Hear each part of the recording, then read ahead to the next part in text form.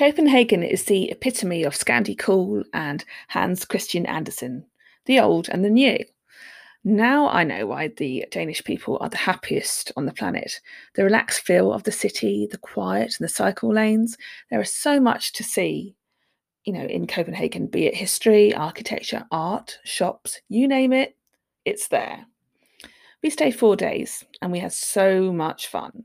We stayed in self-catering apartments, which were, ideal. The transport is impeccable and punctual. You can walk around the couple streets easily enough. Again, don't wear high heels or high heeled boots. It's a bad combination. Just, take your touring walking shoes with you. The food, oh my goodness, it was so tasty and excellent quality. The blue wine we had, the local beer, and the fish was just so tasty, and the pastries were to die for.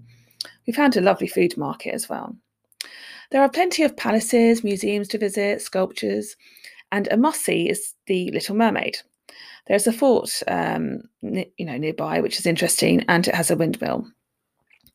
So what you must see when you visit Copenhagen, you must go to Nyhavn.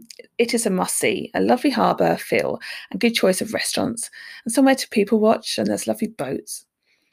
You must also go to Tivoli, which is a amusement park. It has a lovely old-fashioned feel to it and is ideal for all age groups. Then also, as always, you have to go on a walking tour.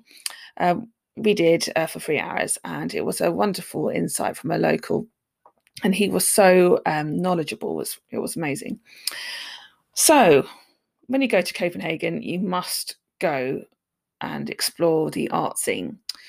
Well, what we did was that we ventured to northern Denmark via train to the Modern Art Museum using our Copenhagen card. It didn't cost us anything, as the train ride and museum entry were included in the Copenhagen card. Wherever I go, I love to explore and venture out of the cities I'm visiting as well. The countryside was picturesque and the art installations were amazing. Some of the painting and installations were a bit bonkers, but whatever floats your boat.